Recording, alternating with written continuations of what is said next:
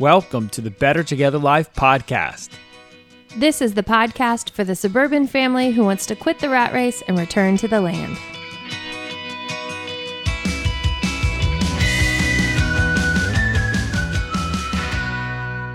I don't know if you know that I'm now putting the thumbnail of you and us, like both of us, in the intro, like up in the corner so that they can see what you do and how excited you get. How would I know that until you told me right now? Did I say that you know that? Did you know that You I said, do that? I don't think you know. Well, that's why I told you.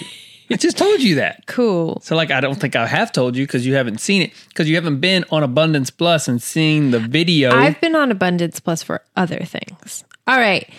Here's the explanation that you gave me before we sat down. Kelly, we need to finish a podcast that we began 2 weeks ago. Yeah, longer than that. All right. So this pickup is coming back to a podcast episode near you. Do we know the podcast number? No. Okay. So this is part 2 of Returning to the Land. Somewhere in between like 9 and 11. Yeah. So if you're just catching this we're one, on like the teens. What is it? if you're catching this one, come back to the first half and then you'll hear the rest of the story right here. And I think it's a really fun story, but I don't know if it's always fun to just tell it straight through. So I'm glad you got this in 2 parts. I think it's going to give you time to go grab a coffee or finish the dishes, whatever you're doing while listening. And we hope you enjoy the rest of the story. And now it's time for What's New on the Homestead.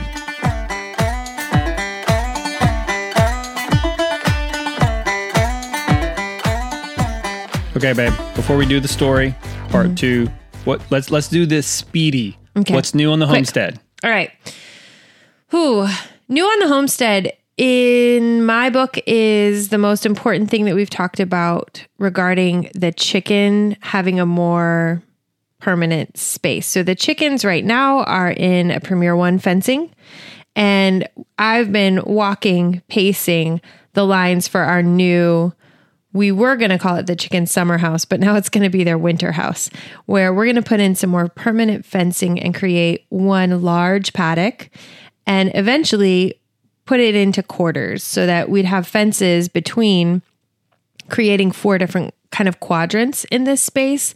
And that's important to me because it feels like the next big project.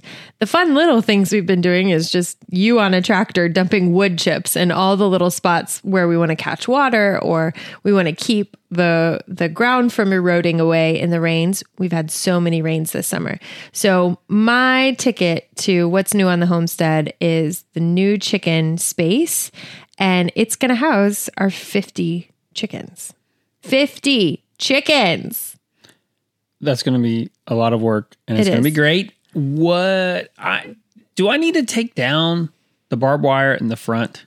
No. So I can just put up some kind of wire, some kind of fence there. The most effective way that we can build anything in this front part of our property, which is it's right on the road.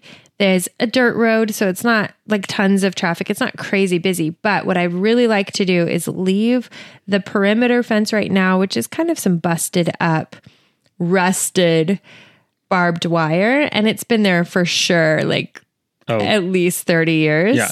Longer probably. So thankful that we have any kind of fencing. But what I'd like to do is make a very narrow alleyway. So 2 to 3 feet wide, and then put the chicken fencing in, because Really? I'd like to plant, if we never ever fix that perimeter fence, I'd like to plant grapevines right there. Well, then why don't we just buy a whole bunch? Let's do it. Whatever you want. Take my money. Premier One electric fencing and just make that tight. If that's what you want to do, if you're not wanting to actually replace the front fencing. Because I'm not saying no to replacing the front fencing. I'm also not that into Premier One. I know. I'm just not that into it. Plus, they've had so much back order on their product that at this time. They have the tall one is the one you're thinking of? They have the boring stuff. It's the shocker knot that they don't have. Well, I'm not against it, but I like the idea of creating a perimeter fence. So, Well, do you want it to be the chicken summer house permanent? Is not even the summer house. It We're almost isn't. out of the summer house. The chicken permanent space is what I'm at, because the whole point of that was it doesn't really make sense to do what you're doing. I'm sorry, like to do There's a that lot of things you alleyway, say that to do about. that alleyway, to invest that Yes. much money into that, we're adding so much edge to that it really is not going to make a lot of sense. So we could do permanent fencing for the other 3 sides, yeah. and then for That's that fair. way across, that we just do electric netting, whether we electrify it or not, but we can just do that until you really decide what we want. Yeah, I think that's good. What do you see the material being on those permanent sides? I would assume that it was just regular field fence, for Okay. like sheep, goat, the squares. We have that. Horses, horse fencing is similar to our cheap welded wire that's around the garden, because we just wanted to go cheap for that. But it's strong. So what? Okay, so It's like we that wouldn't same design, use, except it's woven wire. So you're suggesting for the chicken's actual spot. That's what's new on the homestead as we work all of this out with our audience right now. That's why it's fun. It is fun. That your suggestion is the same concept that we have on our garden, which is really just to keep like our chickens, our dogs, our children from going in and running rampant through the garden, which has been a huge success this year. That there is a stronger version of that fencing. No, that's horse fencing. We're not going to do that. It's horse fencing. Because it's more narrow. Is that the difference? Yeah, I don't know why horses need a super small space. I mean, it's a horse, but I just don't understand why they do You're that. saying Maybe small spacing. So let's describe horse this. fencing is these rectangle space, like whole, whatever square, like it's a rectangle thing. So let's break this down. Most people, like I would think of fencing, privacy fencing, right? These like tall panels or planks that Sure, we see in the the suburbs. cedar planks. Or I would think of chain link fence. So this is different because why? Well, I would assume that chain link fence is going to be the most expensive of that, because it is so tight knit and just it's a lot of work to be able to do that. Seriously. I mean, Jack Spirko has his entire 3 acres is Chain link? Wow. Like, yeah, I That's don't a know how. lot. Yeah, I think that's one of the reasons why he bought it. Just is great for It was dogs. already there, yeah. I mean, dogs can't get through there. Unless you had some of the pound puppies I had growing up. I mean, they can dig Who under got it. out of they used to like lift up the chain link gate with their noses. Sure. They go under it.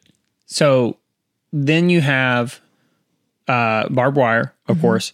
Then you have sheep and goat fencing. That is, I don't know the difference really about the sheep and goat fencing versus field fence. Okay. I think they're very similar. That's just the squares. So that's, I think, what you like, that look, is you want the square.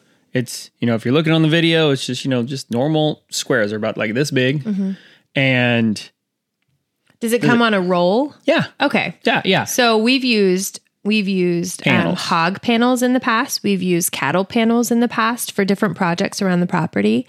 And then we've used this fencing on a roll that we used for our garden, which I think has Correct. been fantastic. But this will be But that's the cheapest. yeah. So you're saying for the chickens, more permanent structure that keeps things out, like predators we don't want in, and keeps the chickens in because it's stronger. We'll just say and this. it's square It's paneled super instead heavy. of So like how we could move our garden Oh, yeah. fence, you can't do that. it's too heavy. You need It's- it on the back of a truck. You can't do it by one person. Mm-hmm. Like the fact that, whenever we were I was talking about buying this fencing for at Tractor Supply, there's like, okay, we can That's help you. right. Like, you're going to want a truck or a trailer because Like, we're going to I don't slide think this thing. you know what this is. Yeah, This I'm is like, much Can heavier. I just get this out myself? And like, you're going to want some hands. It's heavy.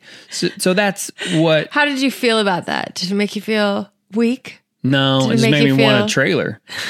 Shout out. It just made me want to buy more things. Well, let's fast forward this. So one of the things I didn't think that I had one. I think a new thing for me on the homestead is our buddy Josh at Ganderflight. We're going to be buying some stuff from him. Yeah. He's moving. He's going to go. They're going to go full time RV. It's I don't so know, maybe a exciting. year or so, or just a small amount of time. I don't know. But before they figure out where he wants to land, he really wants to be where it snows. Hey, it snowed in Texas. Come on, Josh. But so I'm going to be buying a small 5x8 trailer. Yes. From him. I'm excited about that. That will allow Open us bed. to, yeah. So, we can't do, we could maybe put piglets or something and just, we could do some sort of like hoop housing or something like that. Probably Strapped not. down. Well, I'm just meaning like you could do some things, but some people do that. It's not a livestock trailer. It's not, but it's for like us going to go buy fencing, us not having to use my dad's truck. I mean, there's just a lot of usefulness. Yeah. We love the truck, but it's not fully ready. It's just a farm truck to be able to load things back and forth. This would be such a help so that we can get some of the fencing things that we need. I can load it up, go take it down to our neighbors if we need to borrow like, the auger or something like that. Right. Like there's just a lot of things of having a trailer that we have And it's not always super wanted. huge. Yeah, Like it's not real big. Yeah, and he needs to get rid of it. And We have need for it. Yes. So that's the biggest one for me of what is new I on think the homestead. those kind of infrastructure things, stuff that we've done by hand over the last almost 3 years, have really accelerated in like their doability. If that's a factor, if doability is like a thing on the list that helps you produce in your homestead, things have become more doable having the tractor, having a trailer coming up. Even right now, we have a vehicle that can tow, and we didn't have that before we moved to the property. And I think that just those small things make productivity on the property a lot more doable. Yeah, I don't know what we could have done without having something to tow. I am right now looking up. So we got to figure out when we're going to get the new Cornish cross. I thought it was Cornish September. rocks. Yeah, but I'm not seeing it right now. So I gotta check in with Ideal Poultry to see. Well, I think when because that our happens. original deal was, or our original agreement was to have a bunch of birds, and then as we were about to have that last round of Cornish rock, we were like, "Hey, I think we're gonna need to split this up. We cannot handle this many birds." Yeah. So we're doing it in the fall. We have learned our lesson. That's coming up on the homestead, a whole new segment, but the new breed of Cornish rock, or the new batch of them, and so much that we learned with this last round. I think that's a whole podcast episode, what we did wrong with our last meat birds and what we're doing right this time. Let's talk about what's growing in our garden.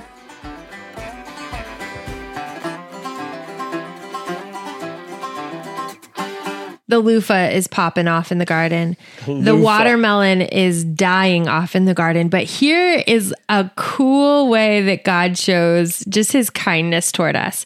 So this watermelon patch has been growing and thriving for months in the garden. And then there really wasn't an infestation or anything, but we had a crazy amount of rain, like, I don't know, 10 inches of rain within a week, and then nothing but 95 plus degree temperature and dry for another 2 weeks. And what I read about the damage that could happen to my watermelon came true. And my watermelon the plant had probably a dozen, like 12 good baseball sized watermelons that were growing. But then within a week, every single one of them split and rotted on the bottom. So it was just this black rot right at the blossom end. And the heartbreak of this was some of these watermelons were the size of almost basketballs. So these are large watermelons. They would come out to be about 20 to 25 pounds. And we've harvested 2 of them already this season. But the rest, now the bugs have set in. The garden is telling me the watermelons, they're done. So we're walking through our property, just kind of where we're going to put the chickens actually, and looking to see what does the fence line look like for this. We've already cleared this out because our pigs were here a season ago. So about, fall of a year ago, right? Or 2 years ago. So at that time, the pigs were running through there. It was our very first round of pigs. And after they moved from that space and we rotated them, we threw down seed. No, the pigs weren't 2 years ago. That was just last year. Last year, you're right. Well, I'm talking about the time they were in this one specific spot. I mean, maybe 14 months ago. Yeah. So just a little over a year. 16 max. So in this spot where we're going to be putting the chickens, it's been a while since the pigs have been there, but we noticed some cover crop was coming up that we'd sown, these beans, legumes that were just looking to be nitrogen fixers in this spot. So it's really cool as you start to rotate your animals that you have this chance to then follow up with seeds if this space is going to be fallow for a bit. Don't do it if your chickens are just going to scratch it up.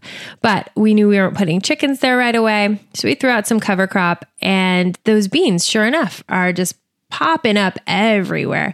We also had several mounds, very large mounds of wood chips placed in this same area. So if you can imagine this, it is wooded, but not densely wooded. It has probably about 30 feet from our property line toward the house, and then another, acre or two going the opposite direction. So we have a really good space here. It's very large. We've cleared the lines for where the fence will go because the pigs were there and we had fencing in for them. So as we're climbing up back to the garden, baby. We're climbing up to the top of these wood chips. We see the beans, but then we see something else and we think, is that a watermelon plant? And then as we're walking over the mound, because these are huge mounds, they're taller than me and I'm only 5 foot, but huge mounds. And I'm looking over and I see a watermelon the size of, I don't know, larger than our barred rock rooster, growing in the sticks, literal pile of sticks. This watermelon is growing through it. And then we look around a little bit further and there are 3 other watermelons growing right there over the wood chips.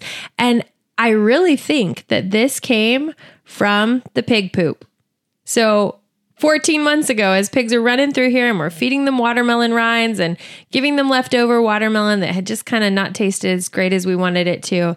And we did not plant any watermelon when we broadcast these seeds after they had moved on. So where my garden is totally failing, and I have tended that thing, I have loved on those plants, I have sung out in that garden, and I walk over a mound of wood chips to find just a sweet, sweet replacement for all the failure that happened in the garden. Or really not failure, but just seasonal shift in the garden. And there on the mound was watermelons. And that is what's happening in the garden.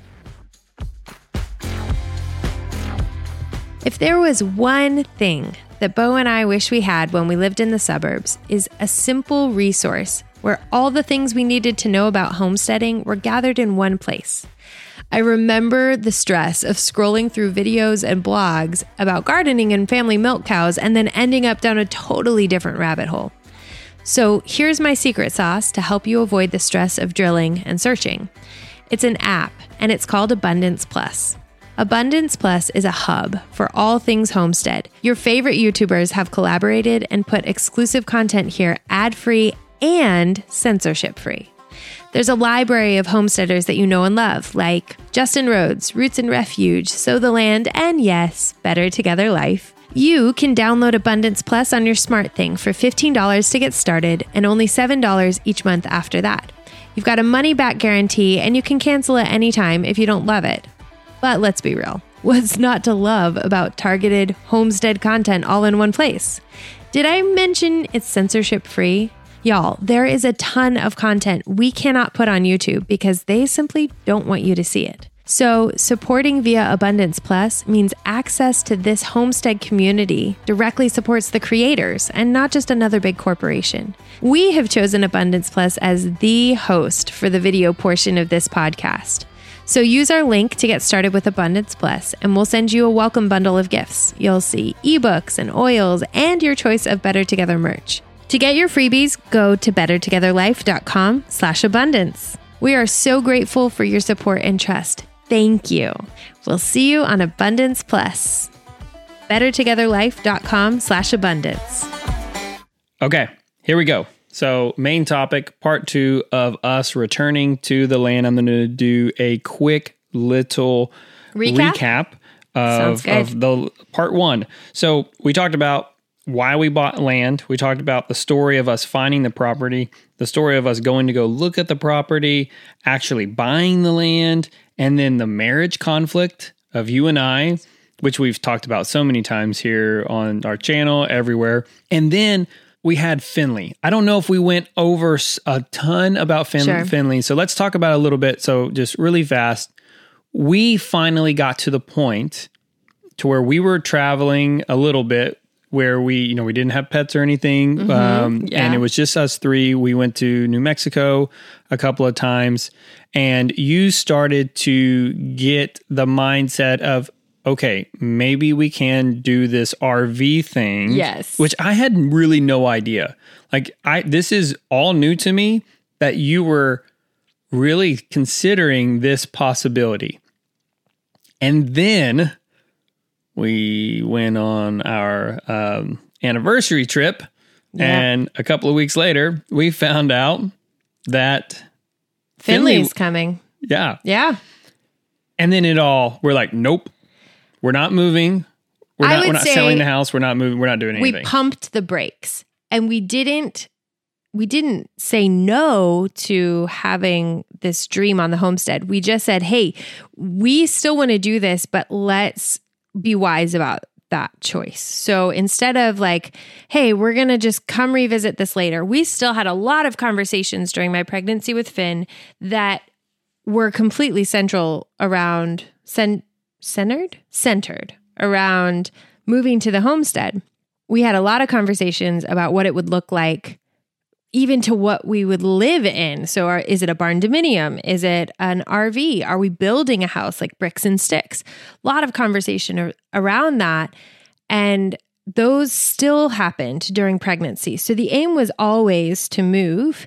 It just had some contingencies. So we could move if we had a healthy baby.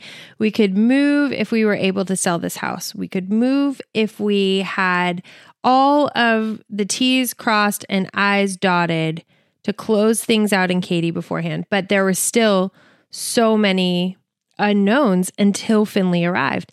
And after she arrived, she actually needed some extra work. Like, she had a tongue tie, and we needed to have that revised, and we needed to make sure that she was going to get the care that she needed to recover from that. So there were a lot of little hurdles, nothing major, no hospitalizations, but every time I'm pregnant, I know that I am not in control of the outcome of that birth or the health of my children. I am just going to wait and be patient while all of that unfolds. Well, how much I wanted to homestead. I wanted baby number 4. Yeah. Like, once we found, that's just how, once she was a complete surprise, and we were so excited. We're like, okay, God wants us to have another baby number 4. I want baby healthy. I want wife healthy. That's the only thing that I care about. There was so much more tension between us before we ever got pregnant with Finley, and that big kind of explosion of where are we in your dreams versus, hey, Finley's put a pause on this. Yeah. There was so much more for us to work out as a married couple, that this was like cake. This was like, oh my goodness, we're having a baby. We're stoked about her coming.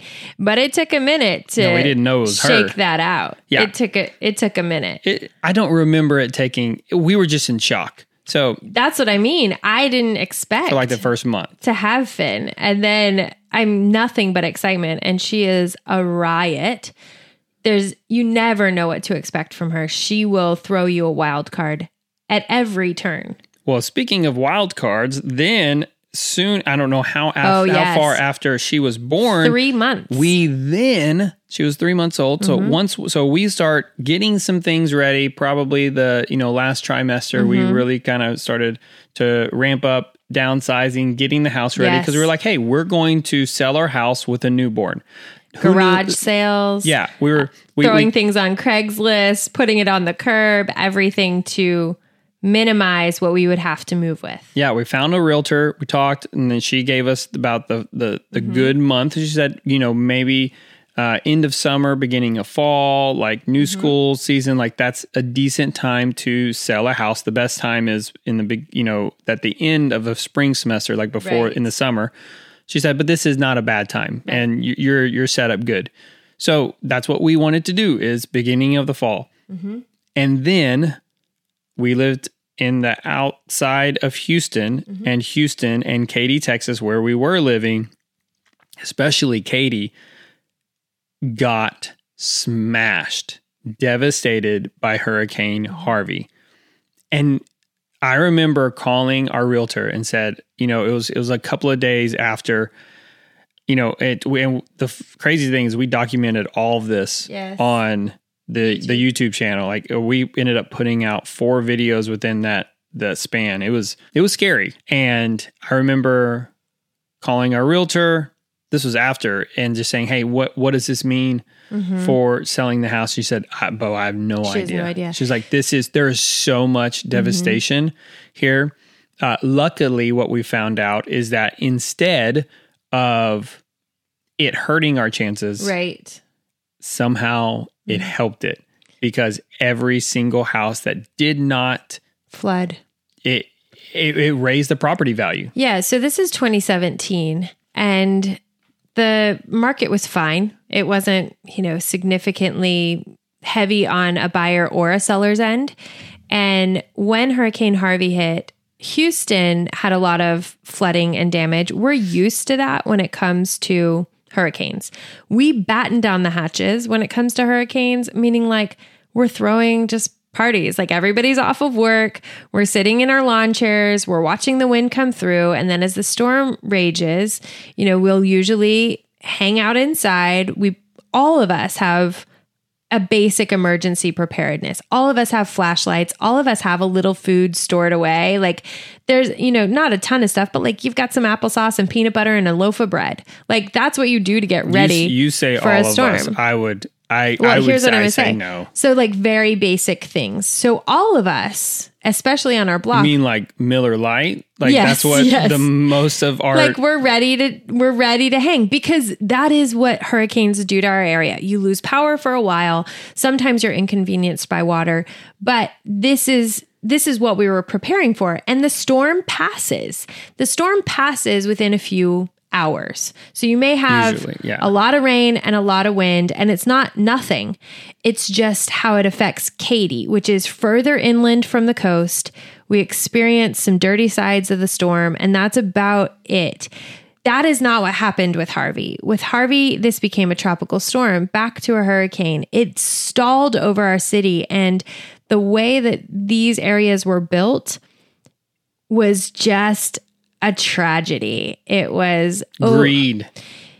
There's tons that you can learn about how this all went down, but it was absolutely tragic, to the point that some of our friends had over 6 feet of water in their homes, and it was not because this storm flooded their house, but because their neighborhoods were flooded to prevent a break in the levee of the dam where our whole water reservoir is. So as a city, it was built fine, but then so many people came, it became this real hazard. Praise the Lord that our home was not destroyed at this time. Our block did not flood, but literally around the corner, we're walking. doTERRA was so gracious to us. They sent truckloads full of these hygiene kits with some oils and some basic things like toothbrushes, washcloths, soap, that kind of stuff. And we could walk our neighborhood and just give these kits out to people, because their entire house was on their front lawn. Their floors, their carpets, their appliances, refrigerators were floating through houses. And the fear that gave us was not just the security of our house and our home. We have friends who left their neighborhoods either on boats, small fishing boats that people brought in and rescued them. Another friend rode a jet ski through neighborhoods to rescue people out of their homes. Other friends were carried away on giant military vehicles out of their neighborhood, and we were expecting that to happen to us. So there's a whole nother podcast on preparedness, and we'll talk about what we actually had to put into practice. But that is the depth of the shaking that happened at that moment, where we were just then very sidetracked from the homestead and thinking, how are we going to get our family out? And as soon as that storm had cleared, I remember sitting in our house with the door open, and it was the Monday after all of the storm had come through. Sunday was a really intense night, and the wind was cool, and there was a small breeze. The rain was still coming down, but very light. It was just almost like having a moment to not panic. That's really what it was. It wasn't even like a reflective moment. We were just, wow, I can exhale right now. And I had coffee. Actually, I think it was even in this same cup. I had coffee in my mug and just sat there thinking, okay, we're putting all our plans on the table, and God, you show us what to do next. That's when you called our realtor. She said, I can't tell you anything. But the houses that didn't flood were in higher demand because now these people whose homes were ruined were displaced. So the value of our home had gone up just because there were less houses and the demand was higher. So where everybody was scared of, I mean, So we did everything. You we don't prepped. buy a house that is flooded in 100-year flood. Yeah. I mean, I'm sure that the market has recuperated and that some of those homes are being sold now, but nowhere to the value that it once was. I don't know if those values will ever come back. But so that's Harvey. It was big. Harvey was significant. And it allowed us to see how little people were prepared. Like you're saying, and I said Miller Lite like a joke. No, that's fair. We didn't have Miller Lite wrapped. No. We did have some wine, but most of the people, they think of it as a party. Yeah. And whenever I went, and I have it on video on the channel of me driving the streets and seeing what it's like, and I saw the grocery store and the just lines. Well, no one could drive their 18-wheelers to get to the grocery store to deliver more. And there was a deep heartbreak, but also the most beautiful, unified community. Like I could cry thinking about that. It was moving. It was transformative to see how the community of Katy, Texas and Houston as a whole really took roles and deferred to one another to make sure that people were clothed, to make sure that people had transportation from their homes, like the edges of their neighborhood. We had friends who organized and took their minivans and shuttled people from the edge of their neighborhood where the water met its end and drove them to a shelter in a high school that came up out of nowhere. It was fantastic and beautiful and moving in the midst of grief. So we didn't mean this podcast to be about our post-Harvey memories or reliving that, but that it was a significant piece of our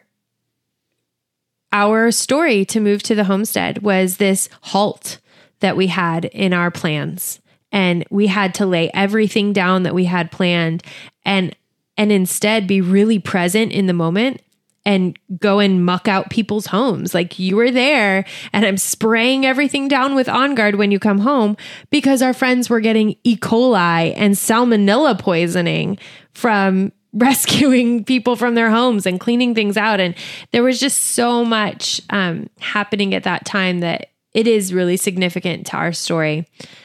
But after that, as so much was still recovering, even around Christmas time, we made the decision to list the house in November. And it showed real well. I think we had, was it over 20 showings? We had over 20 showings in just a few days. Our realtor was fantastic. She was so loving and patient with our kids. There was a spider on me. You just had a spider on your arm and you casually flung it away. Well, Country life, baby. Country life. I thought it was a fly. I was like, you were just sticking on me. Persistent fly. Our realtor was fantastic. She really knew the market. She was excellent in showing and got loads of people in our home. We had several offers. It was at one point people offering more than the other just so that they could get into our home. Through a series of unfortunate events, this did not get sold in November. I think it's too many details to share other than... No, you went through all the detail of the heart. Listen, you cried. I'm going to give my details. We had a buyer on the house to the point that they'd put in all their earnest money. They had their inspector come. We were getting out of the house. Bo was out of town and I had all 4 of the kids, including this like 3-month-old infant. Maybe she was 5 at that point. And we were getting out of the house and it was like the bottom fell out and then sucked us out of whatever happy little space we were in.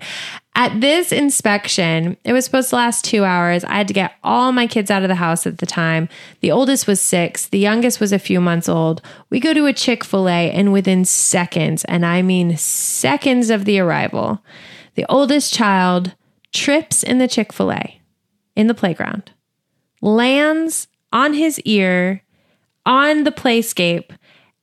And I'm sitting there like, you've got to be kidding me. I just get all of these children out of the house in time for this inspection. Like busted his face. Sliced the ear. The cartilage is like, it's just like in half. And I'm thinking, oh Lord, I'm going to have to take all these children to the emergency room for him to get stitches.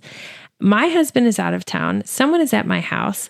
This is ridiculous. So we're at the Chick-fil-A. They're super friendly, obviously, because Chick-fil-A is the world's greatest institution and gift to man. And then they give them all ice creams as we're waiting. And then Everett's sad because he wants to eat the ice cream, but his ear hurts. And it's just like an emotional collapse. So finally, I just like pull the plug. I don't even get our food. Well, hold on. This is so I have to interrupt because there's 2 parts of the story. You were there. Yes. The other part of the story is that I am at Jack You were Spirko's. not.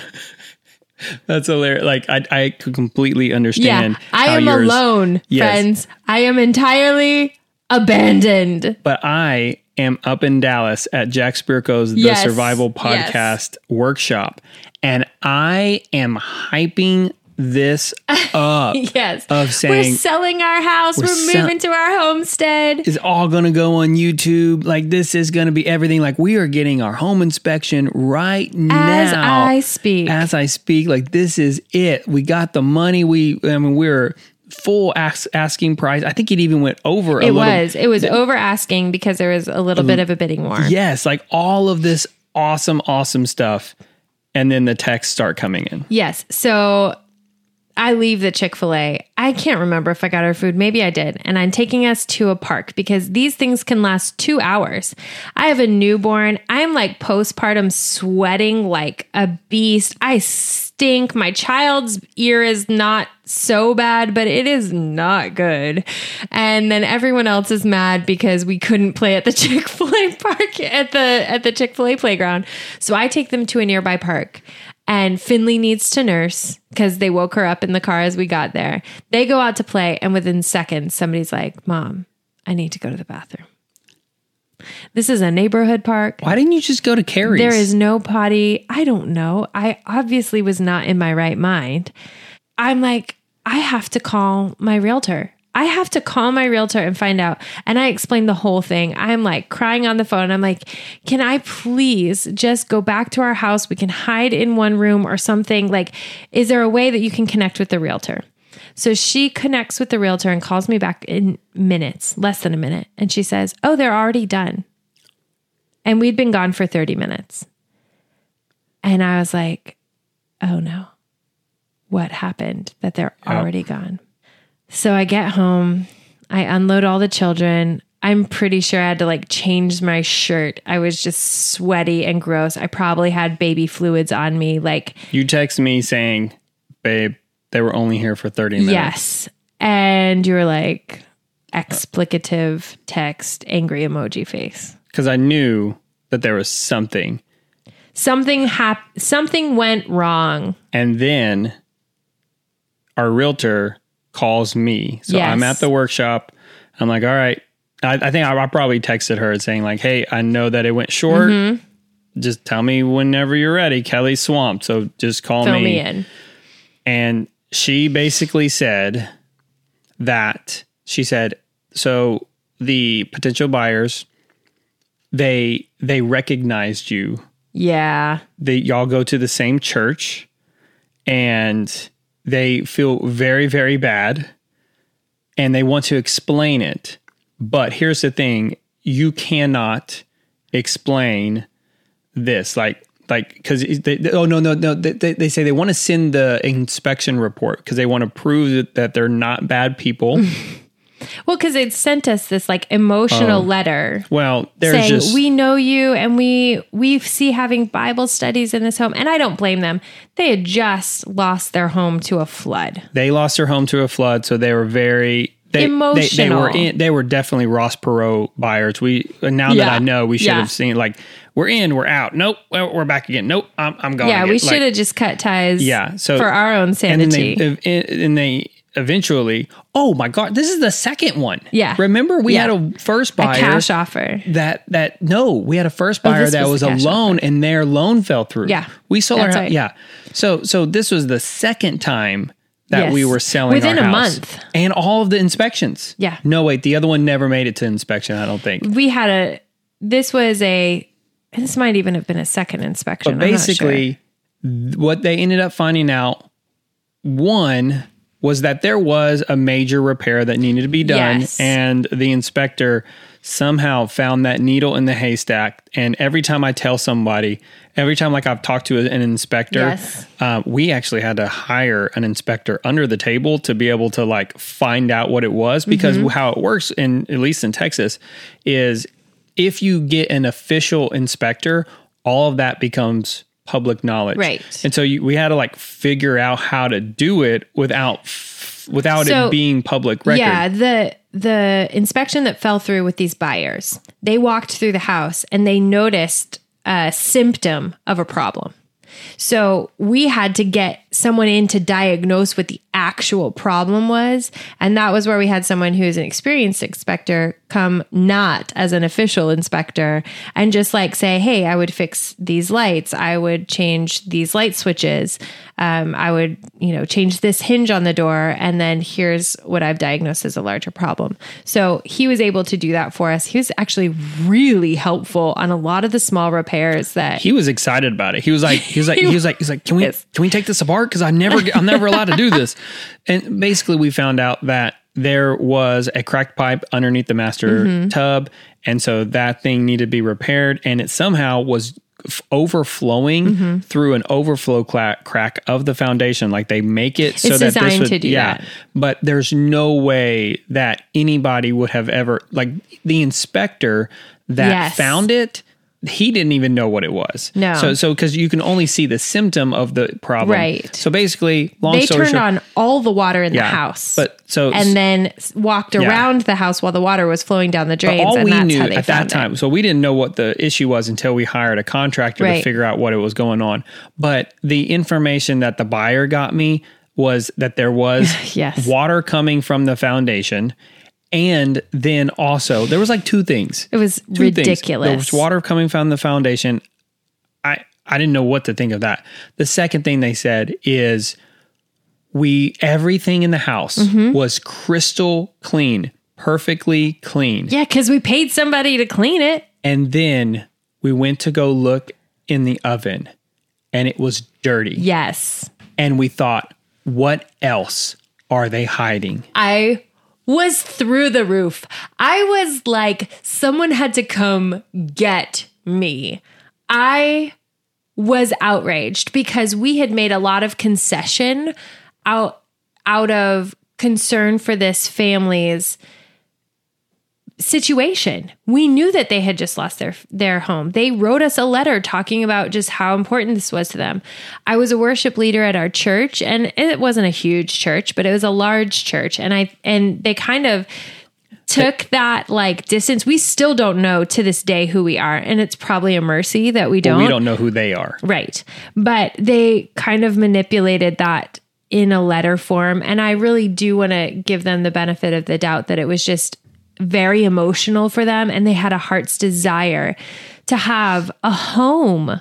And who doesn't feel that way? Who doesn't feel like they just want a home? They had PTSD from losing their house in a flood. And absolutely. I don't know how they got out from underneath their flood, I don't know. The house, So anyway, that killed it. It was done. It was straight up dead. There was no pulse on that. So our realtor said, "So what do you want to do?" And I said, "I'm done." Nope. I was like, "We're taking it off the market." And we talked to her and we counseled. She said, "We're going into the low season of this." It's just before Thanksgiving, just before Christmas, just before New Year's.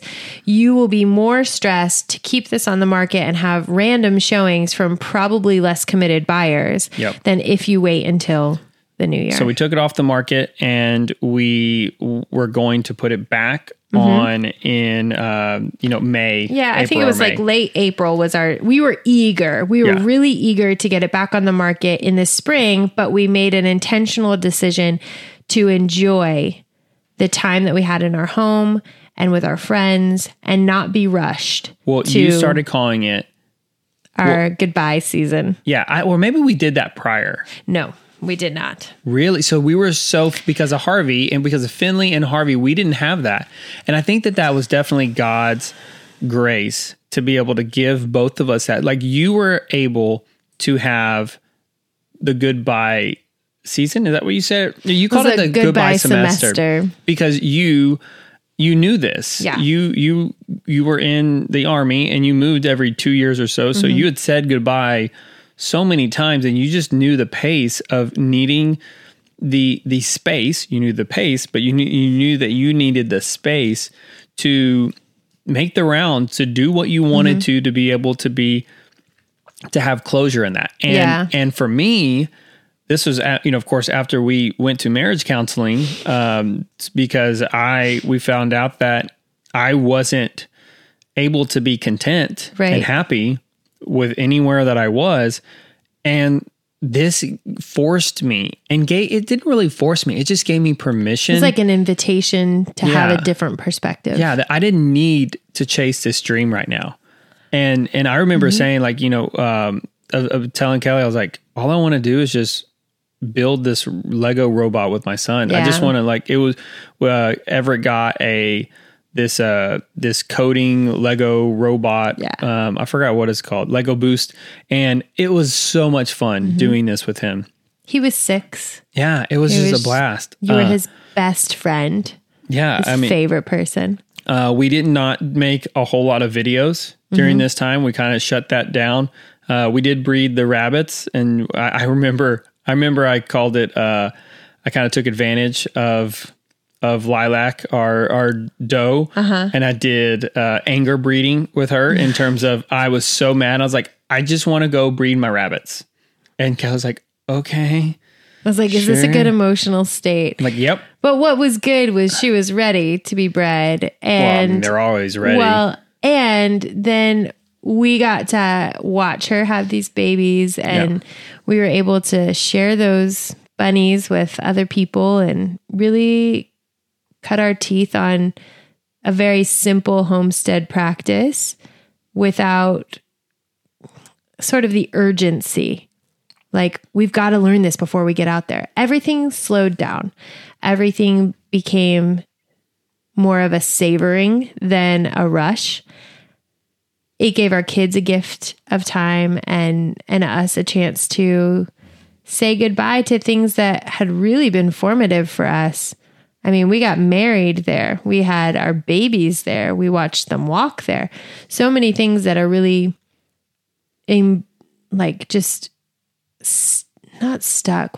Branded in your mind. That's how significant that season was for us leading up to the move. So returning the land it's a process for everyone. And this is just definitely ours. And then, and I think I would say it's a process regardless. So if you're trying to avoid the things in the city, all your stuff is going to come with you and you're going to have to deal with it in the country. And I am so thankful that we got to deal with a lot of that mess in ironing things out before we made our move, because there was plenty of conflict once we made the move that would have been potentially devastating to our family if we had not dealt with a lot of the triggers, but also like what was under the surface, what was causing those emotions or those outbursts before we moved. We also we were successful with building doTERRA during that season. Yeah. I remember like we were able to kind of more focus on that to redo that and to rebuild some of the foundations there. So that was good. And then we just out of the blue, like in March. Yeah, like we were outside cleaning it was probably April. The gutters. Yeah. We had just spent the morning cleaning the gutters and the kids and I were outside and this couple walks by. And our for sale sign was not up in the front anymore, but it was on the side of the house. And this woman just says, "Hey, is your house for sale?" I said, "It's actually not right now, but it will be in a couple of weeks, like 6 more weeks, I think." And she said, "Oh, we're looking for a house. We'd like to look at your house." And I said, "Well," and got smart, "here is the number for my realtor. She would love to talk with you about it." See, I'll say that now that I've done it, I'm like, I could have done it myself. I know. Kelly's rolling her eyes on the video. This is where, so it ended up working. Mm-hmm. So long story, really fast. We ended up selling our house for $20,000 more than we originally listed it for because of the fact that, and we never had to put it on the market. The second time. Yeah, they ended up they wanted the house. They negotiated. And it got at down the to the last minute. And that was one of those things that we just had to learn. This is how you play the game. We'd never sold a house before. And it was, we'd give them a deadline and it was within 30 minutes of that deadline's expiring that they would. Well, they kept on trying to negotiate down. I was like, and I said, "No, I'm putting it on the market tomorrow morning. We are ready. We're going to list it tomorrow and we're going to get out of the house and get some showings." And it was just before midnight or whatever. And they said, "Fine, we will take the offer." Mm-hmm. And it was a good offer. It was great. The inspections was not that bad. Mm-mm. Very minor repairs. We had already done so much work the first time. And then we ended up closing May 31st, the last day of May, right? Yes. And that last month, we decided to get the storage unit. And that was just a lot of help. A full-time job. Oh, yeah. Was every day taking something to the storage unit. I feel like we were in that mode of living in different spaces for the next 2 years, because we then lived in Dallas and then we lived here and had a storage unit. And there was a very distinct shift in that season where we went from like, everything is very simple, everything is very convenient, to holy cow, our life just got spread out real far, real fast. And that was having that unit in Katy was kind of a mind twister for me. Okay, so I don't want to have 3 part 3s. Yeah. On this one. So let's kind of plow through this and take it home, babe. Well, I just if there's something you're like, we need to talk about this, we can go down deep on it. Yeah. But so we ended up we sold the house. Yes. And we were homeless. And I really thought of it. I was like the scene in Finding Nemo, to where it's the ending credit scene where all the fish that were in the aquarium at the dentist's office, and they find a way, they do their master plan and they get in the bubble bags and they swim across the freeway and then they end up in the ocean and they're all sitting there rejoicing and in the ocean floating in their little water bubble bags. And they're like, "Yeah, we did it. We escaped." And then the pufferfish goes, "Now what?" That's fair. Like you did all this work and you're like, yes. And you're like, oh man, we're homeless. Like we didn't really understand what to do. Like we had were land. Couch surfing. Yeah, we had land. We had no deal for the shed to house. Like it was just talked about, but there was nothing really finalized. And so we really were a little scared. The only thing that we knew is that we had a storage unit in Katy, Texas. We had a truck full of we had a truck and a car full, because we only had one car at the time, right, full of the stuff that we knew that we couldn't do without. And we knew that your parents in North Dallas, 5 hours away, they had a house, they had a space, they had a room, and they were ready to welcome us to stay there for a couple of months. And so those couple of months ended up being 6 months. How did you feel? Almost to the day. Yeah. It was, I think, either 6 months shy or 2 weeks shy of 6 months, or 6 months, 2 weeks. May to mid-November. Oh, like beginning of June to mid-November. Yes. So these are my parents. So for me, it felt very comfortable. It felt very much returning to home. We moved so often as a kid that our home has always been where our people are. So my parents' home, that's only been their home for 10 years, has been very familiar to our family. It was not a scary, sad, heartbreaking thing. My prayer before moving there was, Lord, let this be the best season of life for both of us, for my parents and for our kids and us. And it really was. I agree. It was a fantastic space. We did a few things to make sure that we weren't creating stress or tension, because that can happen when you have 4 small children in a home that never has kids in it. You know, like, this is not a regular occurrence to have screaming and kicking and tantrums and also glitter.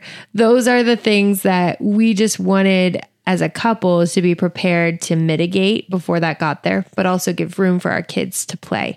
So there was a fantastic yard. There was a pool. There was amazing meals, because when your mom cooks for you, it tastes a billion times better than when you make it. That it really was the absolute best experience that it could have been. Just a sweet relationship time with my parents. Really, our kids learned to ride their bikes at my parents' house. And a lot of swimming and fun time together, and really sweet memories where even now, it's been 3 years since we moved away. And when we turn the corner onto their house, they're like, oh, it just feels so good driving on this street. So I think the mission was accomplished, that it was a good 6 months together. We actually bought a gym membership there just so that we could work. We would send our kids to the childcare for 2 hours. For probably, what was it, like 2-3 months? Yeah. Did we ever work out once? No, I didn't even, like, at one point I just started wearing jeans. I was like, can we not pretend that I'm actually going to go up to this cardio room? Because I'm not. Did we even, like, we never even walked around? I mean, I'm sure you did. Did they have a pool? They had everything, but we didn't go to the pool. Because we had a pool at your parents'. Yeah. Yeah. It was, we did not. Well, it was the best way to get a babysitter for our kids, and the best way for us to get work done. It was actually more cost effective to do this than otherwise. And it was a gym that we'd had in Katy. So there was no big deal to be like, oh my gosh, we're signing up for a gym. But it was hilarious. Like, no, I have zero intention of working out. No. I am definitely not even walking up the stairs to get to the workout equipment. Yeah. Hey, if there's a Lifetime Fitness, that's the gym down here in Texas, and you just need office hours, you need a babysitter. Highly recommend it. It is the cheapest babysitter that you can get. So great. Because you can get them every single day. Yep, for 2 hours. For 2 hours. I think you can even get them like if you can get 4 hours if you come twice a day. I think they're allowed to come twice. Yeah. But that was the full 6 months. Tell me about the 6 weeks that I was not there and I was living in the wooden box. While you were down at the shed, we had a stomach bug. We had lots of little things, just like emotional behavior. Up? I didn't. The kids all did. Okay. And then, like, Ella threw up. One of the kids threw up Cheez-Its all over the couch. It was just one of those things, but that didn't happen at the beginning of the 6 weeks. I think being apart for 2 weeks was no big deal. Getting to 3 weeks was no big deal. I think we even saw each other at week 4. And then I took all the kids back up to Dallas.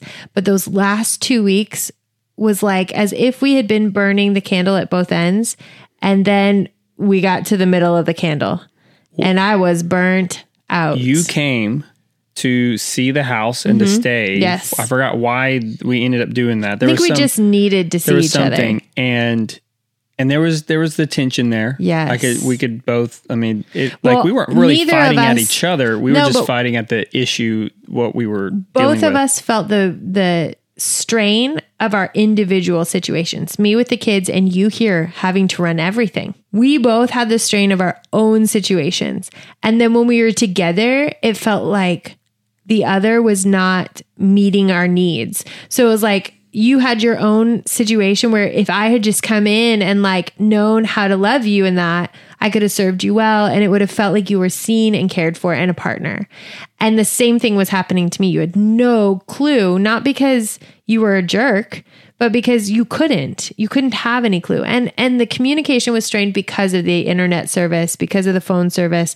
We just really couldn't communicate in any way. I remember having a Zoom with you and I was just, I hung up. And that's very rare. I mean, I cannot even count on one full hand how many times in our marriage that I've just left. And I was like, I'm done. I'll talk to you another time. And I hung up and I was like, so much cussing. So then you came to the property. And I remember it was like you were going to stay for 2 or 3 nights. Mm-hmm. It was probably just 2 nights, I would imagine. In the house. In the house. Well, we had the styrofoam.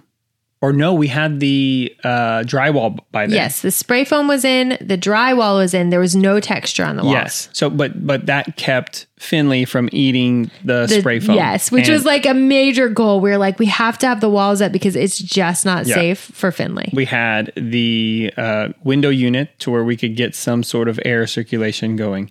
And it was October. Yeah, so it wasn't horrible, but that was it. And I remember you looking at it was time to kind of like it was the morning of the day of like it was time for you to start getting ready and getting the mind ready to leave. And you just looked at me and you said, "The boys are staying." Yep. I was like, what? Yep. Oh, I think I was like, I don't even think I said what. I was like, Okay. Okay. You're like, this was not even a question. You just said it. And I'm not going to argue. Yeah. We had a little 2-tier, like a bunk bed, a cot bunk bed. I don't know if that's a good description, but it's bunk beds made out of cots.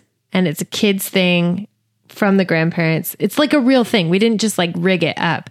But these 2 cots that make a bunk bed. They're like portable. Yeah. Yeah. Camping. Camping bunk beds for kids.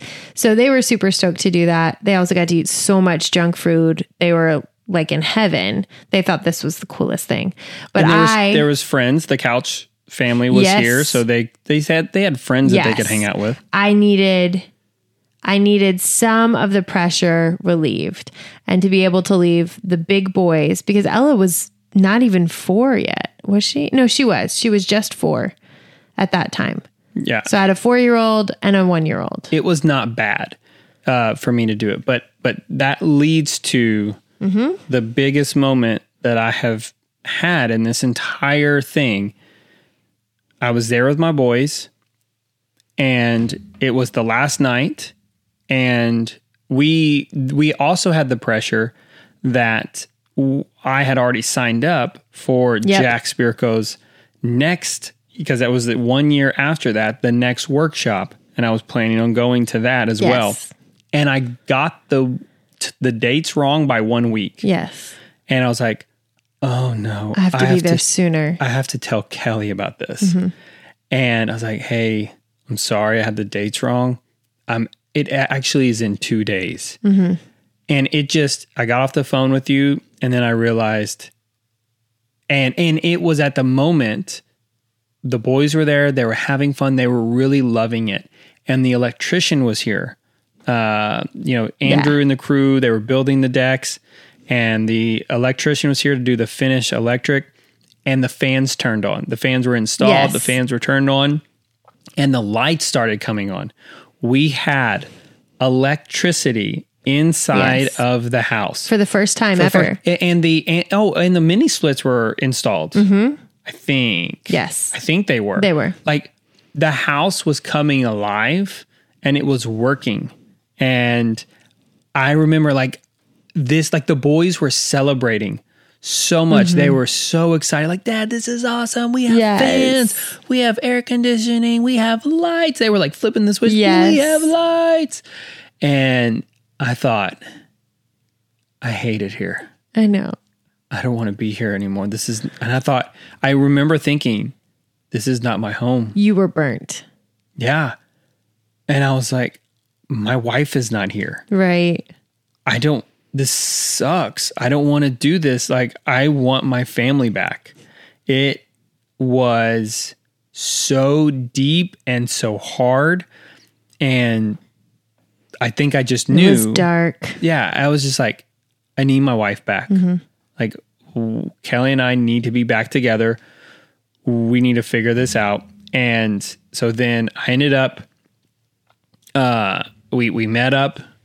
So the next morning we met up at some sort of restaurant to exchange the children. And it was still not great. It was still bad. Like you were glad for going to eat, but you knew that I was still going to be gone for a couple of more days. And I ended up skipping the workshop. I left like a day early. I couldn't do it anymore, and I wanted to surprise you a little. Like I just wanted, and even the surprise wasn't all that good. Like you weren't even all that excited to see me. I remember that. I think you had some unrealistic expectations. I think your expectation was like, I will be the knight in shining armor. And I'm like, bro, we still have to pack up this house. Yeah. Like I was like, I don't think you see the work that is going on here. And it wasn't that you didn't. You did see the work. And I didn't feel unappreciated. My head was down, and this is how I always am. In the crisis, I will not fall apart. In the crisis, I will keep it together. I will get us through the tunnel. I will not stop. I will not turn the car around. I am stalwart in a crisis, and we were in crisis. And then after it, I'm going to lose my mind. I'm going to crumble like a gingerbread house. I am going to not even be able to verbalize my needs or my feelings. I am a mess. I am worse than a mess. I am a steaming pile of regurgitated garbage mess. Does that make sense? Like that's how regurgitated garbage mess. Like I am a mess. There is not a box of Oreos large enough to fix that problem. So, but then we took the kids. Yes. To your sister's. Yes. And we had our anniversary celebration. Yep. Here. Yep. It was all very quick. So we moved out of the house in Dallas. My parents weren't even in town that weekend. We just packed up, left them some love notes. They knew we were leaving. It wasn't like we ditched them. But we packed up all our belongings in Dallas, came down to the shed, unloaded all the kids. We all slept in the living room on their mattresses, because one of the smart things we did was had these IKEA mattresses, and we took them up to Dallas. That's where the kids slept, so they would have something of their own. And then we brought those down here, and we all slept in the living room on their mattresses, which was so wonderful to have.